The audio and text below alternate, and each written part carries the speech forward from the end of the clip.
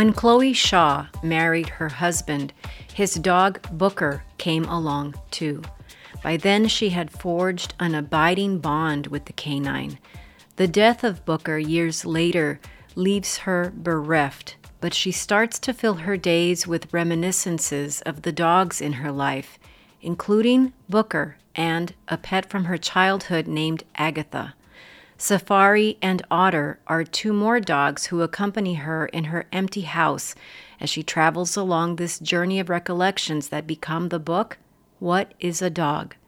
It's a meditation on Chloe Shaw's life through the dogs she loved and lost. We see the ways they were ever-present witnesses to the sorrows and joys of childhood and adolescence.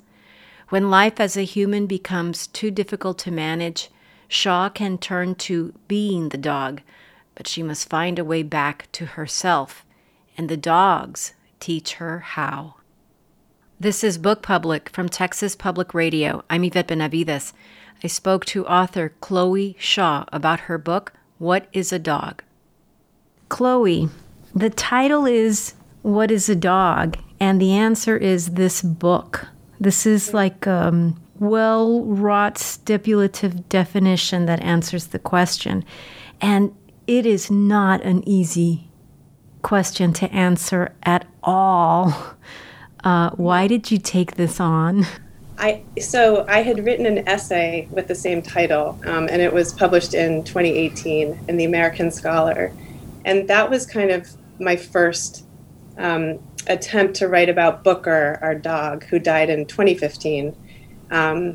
It was such a devastating loss. It took me a little while to be able to do that. And when I wrote the essay, something really broke through in my being able to access my true feelings. I've been a fiction writer for a long time, and writing that essay, I suddenly felt like I'd almost been hiding in my fiction. And so I was able to access all of these feelings. And, I was very present for the death of that dog, where in the past, I think I've really kind of avoided those very difficult, even with my beloved dogs in the past, it's just been too hard for me to face.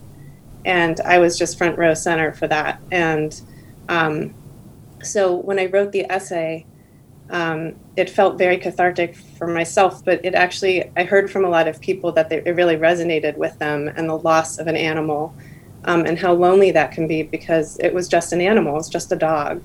A lot of people don't understand how devastating it can feel. And, there's so many kinds of grief in life, and I would never compare the grief over a person to the grief over an animal, but they are both real, and it's almost like they're parallel, and there's room for both of them. And what happened was the book was not my idea. An editor actually read it in the magazine and approached me to write it. And at first, hearing the M word, memoir, really shook me. I certainly never planned on writing a memoir. But when he asked, the way he asked was what I'd like to write a meditation on dogs. And then I said, yes. And that felt doable to me. I mean, it felt like a project I wanted to write and investigate, because it really has been such a strong theme in my life. They have been, all of them. And, more recently in my marriage and childbearing, finding myself kind of struggling at times where I wanted to just go back to my childhood way of being the dog instead of being myself. I just wanted to disappear into my dogs. You can't do that in a marriage when you have kids. So it was just a really helpful process to investigate why that's always been true for me.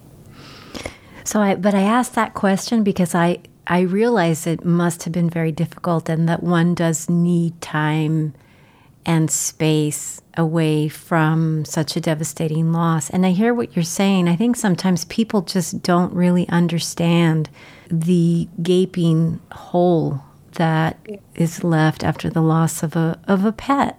So I like this idea that it's a sort of a parallel loss. Not everybody really understands that. The story really does start with Booker. This is a dog that your husband had already and brought into the marriage. how was it that your relationship with Booker took such hold? And in some ways, I think I'm holding a copy of your book right now because of Booker. You write, I lost 3 whole wriggling dogs before Booker, but he's the one whose gilded entrance and exit compelled me to ask what a dog is. And then elsewhere in the book you write, just as Booker's life so exquisitely fused my separate selves, Booker's death left me splintered all over again. Booker was a very special dog in your life. Even you had dogs before and dogs after, but this book starts with Booker. He was an extraordinary dog. I know I'm biased, but he had like groupies and stuff. He was really, truly magnificent. But his role in my life was so important because, first of all, I met Booker and Matt, my husband, at the same moment. And Booker was the reason I agreed to even meet Matt. I wasn't interested in meeting anyone at that point, but my friend Sid cleverly told me, did I tell you he has a dog? And I said, no, when shall I meet the dog? And so that was a huge part of it, but it grew much bigger because he was the first dog of my adult life. My beloved childhood dog, Agatha, I had from when I was 6 till I was 18, and she died just a month before I left for college. And that was certainly devastating. And she stayed with me. I couldn't talk about her for a while. Mm-hmm. And she still is so much in my heart. But Booker was my first, and I didn't have a dog in those years between. So when I finally had a dog again, and I found myself, I was working from home when I moved in with Matt and Booker. So I became his kind of full-time caretaker. And I think it was because, when I had Agatha, I was, last time I saw her, I was 18. And so she'd been the dog of my adolescence and childhood. When I was so constantly she was, I'm an only child, and she was my constant companion, and I was really trying to escape within her quite often. And I think when I was with Booker, I suddenly I could see that from the outside more. I could see that tendency in me from the outside rather than the inside of the dog. And I think Booker, it was his life, but it was also that it really was his death, and having to kind of confront that. Like I said, I think I really avoided those difficult sort of conflicts and difficult decisions and losses before that. And so when I just so kind of jumped in, it was so important to me to be there for him. And I think that, it took a while after he died for me to really, for that to resonate with me and what that meant, and how he had really, just by being with me and then not being with me, he'd left such a mark that I had to kind of take a moment to think about what that had meant and why that was. And I think it really was just, I wasn't hiding as much anymore. And I sort of credit him and the loss of him. Well, you do write about how different it is to be the adult person of a dog versus what it's like to have a dog as a child. And it is such a different thing, and it's a big change. So being by yourself with Booker was a big moment. And you write that the entire shape of my adult life was thanks to the wet lean of this one colossal dog. But the other thing, too, as you say, when you were very young and your parents adopted Agatha, the first Agatha did not survive. She was a very sick little puppy, and your parents adopted another Agatha, who was Agatha 2, but then just the Agatha. Yeah. And the memories that you recall about her are so incredibly they're vivid, they're resonant. I loved reading the anecdotes that come from a child's memory. Mm-hmm. And in that same chapter about Agatha, you can see how the anecdotes change a little when you become an adolescent and a teen, experiencing the things that we do at those teenage years, right? And the point of view changes slightly to sort of where that narration and approach that telling. And I was so struck by how Agatha remains Agatha, like ever present, reliable, a little bit older, a little bit slower. But what's really so underscored there that I thought was so beautiful was how you were changing, and then also how you were still sort of in that, as you say, sort of dealing with things in a different way, and your mother was in that role that then you assumed when you were a mother. Your mother was in that role with Agatha at the end that you then had to assume. Yeah. That's such a poignant and lovely thing to consider about this book. I think that really came to mind, referring to your previous question about Booker, that really came to mind when I was preparing for his death. It was like a whole preparation because we had our beloved vet come to our backyard. We were lucky she would do that, and we could do that. But he was huge, and we wanted him buried in our yard, so we dug this huge hole. It was just so, visceral. And I just kept thinking of my mom and how, it was very different. She took Agatha to our vet and had her, we were hoping she wasn't as sick as she was, but we all knew she was. And she took her to the vet where she was euthanized, but she just went by herself to do that. And I just thought how different it was and how far I'd come, I guess, that I was able to do this. I mean, I also had Matt. We did it all together, but it did strike me how that must have been so hard. Something that comes through here for me is that the stories about these dogs, even Safari and Otter, the dogs that came after Booker, they are what help me know the humans in your particular world, your parents, your husband, your children, Josh's mother, your Aunt Margot, Uncle Bob, Matt's father, your parents. This is your M word. This is your memoir. And I think it's important to say that and make it clear for the listeners, too, who haven't yet read the book, that we learned so much about you and the conflicts that you're facing as a child, and then that you continued to face as an adult. That's really underscored here, like these shifting roles, these transitions from child to mother, and the things that we have to absorb as mothers, sometimes in our roles as caretakers of the pets. Sometimes that, like at my house, they call me the food lady. The dogs, look at me as the food lady. I'm the food lady too. I'll take it. That's an okay role. But this is really your story. I mean, I just love the way that comes through. And it's not that you're defined only by goodness. No, it's not just that you're defined only by your relationship with these animals that were so important in your life or are so important in your life, but that this was really a way for you to talk about yourself and these things that you were going through. I just think it's such an interesting way to tell the memoir that, people sort of will say, it's one of those dog books. Right? Like as if there were anything wrong with that. But It is a dog book. And it is about dogs. I mean, and it is about dogs in ways that people have never read before.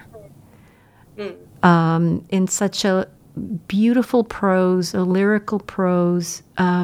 But this is really also your story, too. I just thought that was so interesting. I kept trying to figure out what's harder, to write about these beautiful animals that were such a big part of your life, or to write about yourself? I think both are equally challenging. Yes, no, thank you for saying that. I think, again, what helped me get through this book was what Bob, who asked me to write the book,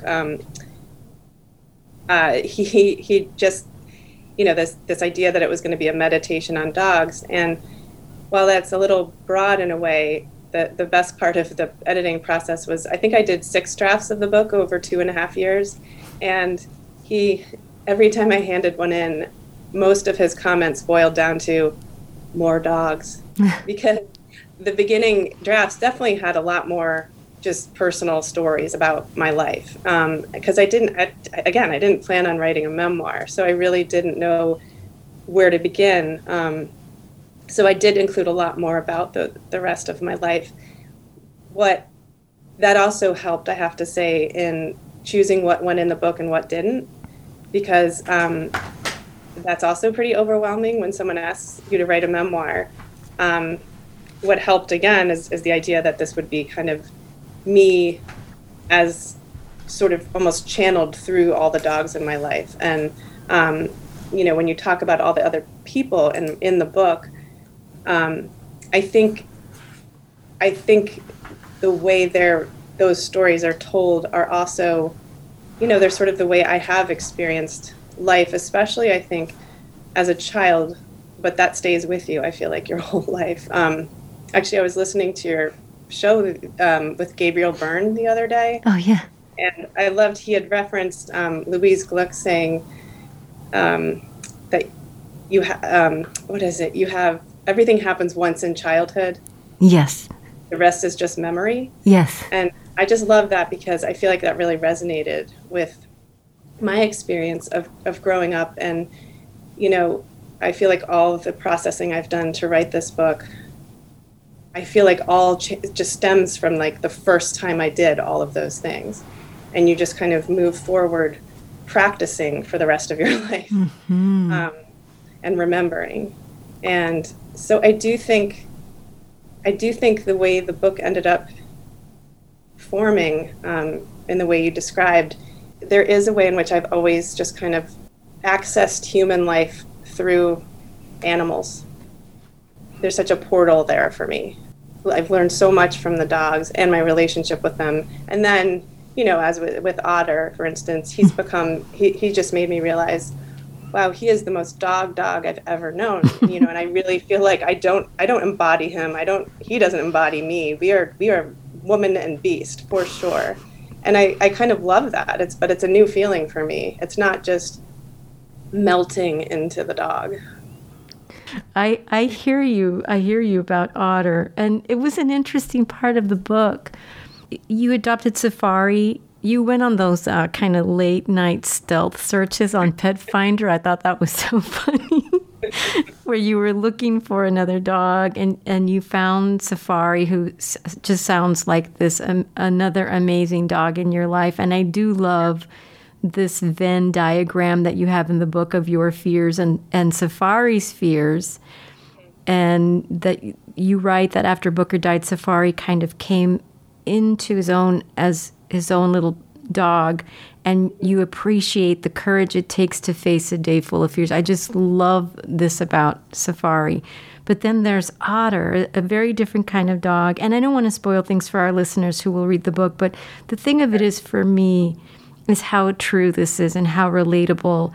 I come to that part of the book and I see how this is a reality we come perhaps to as adults who have loved and lost dogs, that we're making our own pack. We're not replacing a dog we have lost. We're just trying to keep our pack going. Dogs are not just interchangeable and, I lost one, so I'll have another. But that you were really in search of these beings that not only do they need your love and your care, but that they were your pack in a way. Not to make it so trite and oversimplified, but I really saw how you were not just replacing them, but that you were looking for them, a very specific dog, and finding them. And I don't know. There's just something very beautiful about that. Yeah, I would almost describe it. So the way I looked at it is, instead of replacing, when Booker died, one reason I wanted to get another dog while we still had Booker was he was such a wonderful, amazing, truly incredible animal that it kind of broke my heart to imagine that he would die and then there would be this kind of gap, and then maybe we'd get another dog. I really wanted him to kind of live on, like a bit of him to come through with the next dog. I like the overlap there. Mm-hmm. And then that's why, as Safari was getting older, I was starting to feel that kind of, the way some people want more babies. I'm done at 2, but, I just wanted now a dog for Booker and then also Safari to kind of live on in after Safari is gone. Yeah, that's kind of more my theory about the new dogs. Yeah. And I was very interested to read about how your children interact with the dogs, and that was another part of the book that I enjoyed, was the way that you observe your children, that you want to keep them from that horrific sorrow of Sandy Hook, which you write about also. I mean, they're so interesting, all of these life events that are intersecting, illnesses of our loved ones and the struggles that our loved ones are going through, the struggles that you're going through, but then the struggles of a real life out there too, that intersect, and how you, while you are observing these dogs and living your life and doing the things that you have to do, that you're so aware of sparing your children of sort of the more horrific parts of the pain that life can bring, like with the death of an animal, like what happened with Casper, the tadpole. Yes. Yeah, I that's such a tricky balance as a parent, I think, and especially because I think in my childhood, so much of the really difficult stuff was often, my parents had their best intentions, but often tried to shield me from the really hard stuff. And I think I would have, as hard as it was, I want my kids to have a more of a balance of that, of, being exposed to it, even if it's really sad. But of course, there's also a limit, depending on their ages. And I do think often it's kind of the dark beauty of pets, but often that's a child's first loss. I mean, if they're lucky, it's a child's first loss as an animal, as a pet. It's kind of a beautiful way to practice, I would say, the bigger losses that are inevitable down the road. And so, starting with Casper and then Booker, that was a big one, but our kids were so little. My daughter was only 2 and my son was 5, but I think my son still remembers it. I see the balance of trying to share more with them and having them, again, I keep using this word practice, but it just feels right because there's so many different losses in life. And I think, having them be able to know enough, but not maybe too much. And that's a hard place to find often with kids. When you were very young, I think one of the things your parents couldn't shield you from, maybe because they weren't so aware of it, was this issue that you were having with a kind of disassociation that you would do when things got really difficult, or even if it was just, a simple trigger of your anxiety. I mean, it could have been one of a number of things. And you write about your relationship with music and how that changed over the course of your life with, perhaps the dogs nearby also. But this subject seems closely linked to the struggles that you write about, and how you sort of go through this process over the course of the book. I mean, this is a memoir. It is about dogs, but it is also about this lifelong learning that you've had to do about yourself. The dogs helped you float, to use your word, even as they forced you into spaces where you could not float. And, you had to be very grounded and very strong and very much the one in charge. But then you could float again.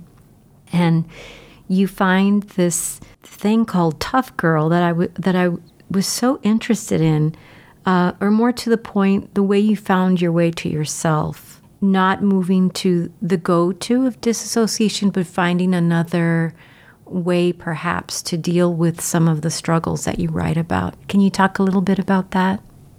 Yeah, I definitely had a tendency to kind of float off very often into my own head. It just felt like, almost like my childhood room felt like my whole world often. When I opened the door, I could be whoever I wanted to be. And often Agatha was with me, and I could cry, I could listen to music. I often listened to music in order to cry. As I got into motherhood and marriage, there's both the floating off and the being the dog. They're fairly similar, although I would say the floating off is even away from the dogs. I finally walked into this gym called Tough Girl, where it's mostly women, although men are welcome. And it's just this incredible place where another home for me. It's a safe place. It's a room full of women lifting huge weights. Not for like, it's not even about the muscles, although the muscles feel great. It's about what's inside. And all of these women gathering and cheering each other on. The owner, my friend Krista Doran, founded it after she had her first child, and she just invited a group of women to the top of this East Rock in New Haven to start working out and being together, and they could, just gathered with whatever equipment they had, and this turned into this gym. And I never knew that feeling of wanting to be strong. And again, I talk about it's physical strength. There's no doubt I developed some muscles there, but it was so much more about what I developed inside and the actually showing the fact that I wanted to work hard and even yell out and give high fives and, be in this community that was so much about inner strength more than anything else. Wow, and I just see how it all comes to this point, by the end of the book, where you're figuring so many things out. I think also, too, because of Otter, because of your dog Otter, these, these sorts of challenges, and then this very dramatic scene with Otter and you coming to a place where the music itself, your relationship with music was, now you could appreciate the music and not simply use it to sort of escape or float away. The Bruce Springsteen songs, for instance, or the Bob Seger songs. But I think the way that you've just sort of incidentally find your way to this other outlet, I just found it so remarkable. And I don't know, there's just something about that physical strength, as you say, that sort of replaces something. You're just using your brain in a different way, I think, too. So I just found that so interesting. Sandra Cisneros once said that we should all write obituaries for the pets that we lose. I have tried that with the deaths of a pet conure that I had, or a cat that we had, or our dog. But I have to say that it feels very self-conscious. At the beginning, it feels like drudgery, especially if it's, too soon. Like, you almost have to know when it's okay to just not talk about it. Mm-hmm. But at the same time, when you can find the space to articulate some of these things, it can be a very healing thing. I mean, it can just help you, I think, recognize, as we said at the beginning of our conversation, what a big part of our lives our pets are. That they're not just like this extra thing that we sort of have around the house, but that they really are a part of the family. So I just feel like this book, and I have to say, like, this was a Kleenex book for me. That doesn't happen very often. So you put us right there with you. But I found that some of the Kleenex moments were the moments where it was about you when you were younger, and then even after your marriage, when you were older and dealing with so many things. There's something very remarkable about, I love the idea of that Venn diagram that I mentioned before, because of the intersectionality of these relationships. We're just absolutely, completely linked with these animals. So I think this is such a remarkable tribute to all of the dogs in your life. There are a lot of dog books out there, as I said, and I think that those books do find their people. But I feel like this particular book is different in that it is so much your story and your story of your struggle. The dogs were always there. I want to ask you about your writing process. Was it a Kleenex kind of a writing process for you too? Oh, yes. Yes.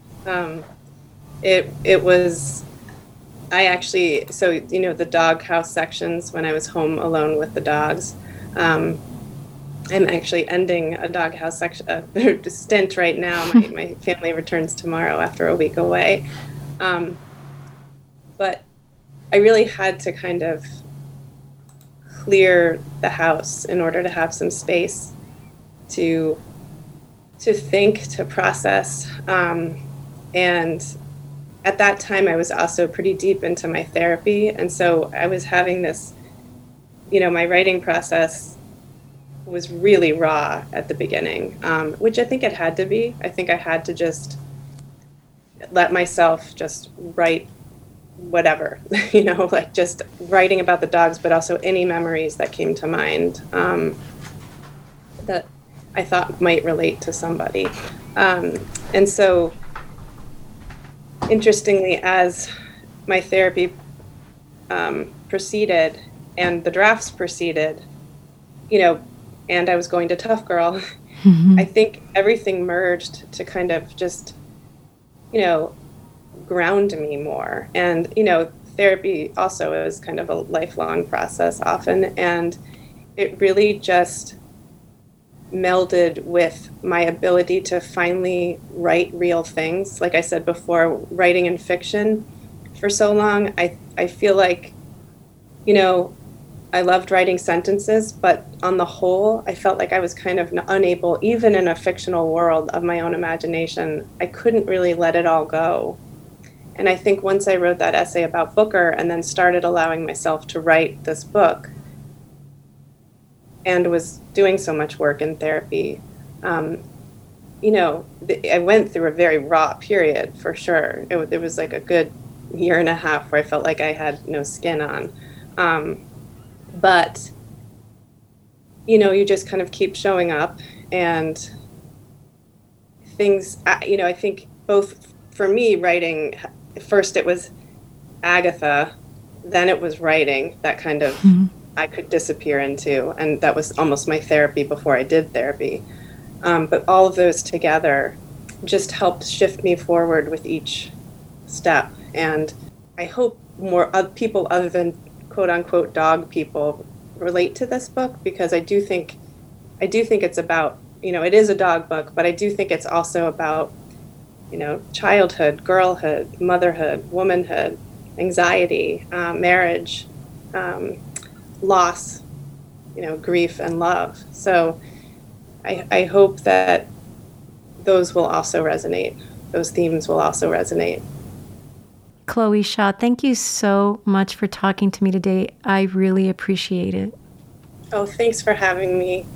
I really appreciate it too. Chloe Shaw is the author of What is a Dog? This has been Book Public from Texas Public Radio. Write to us at bookpublic@tpr.org. Jacob Rosati composed our theme music. Kathleen Creedon is our digital producer. Dan Katz is Texas Public Radio's news director. I'm Yvette Benavides.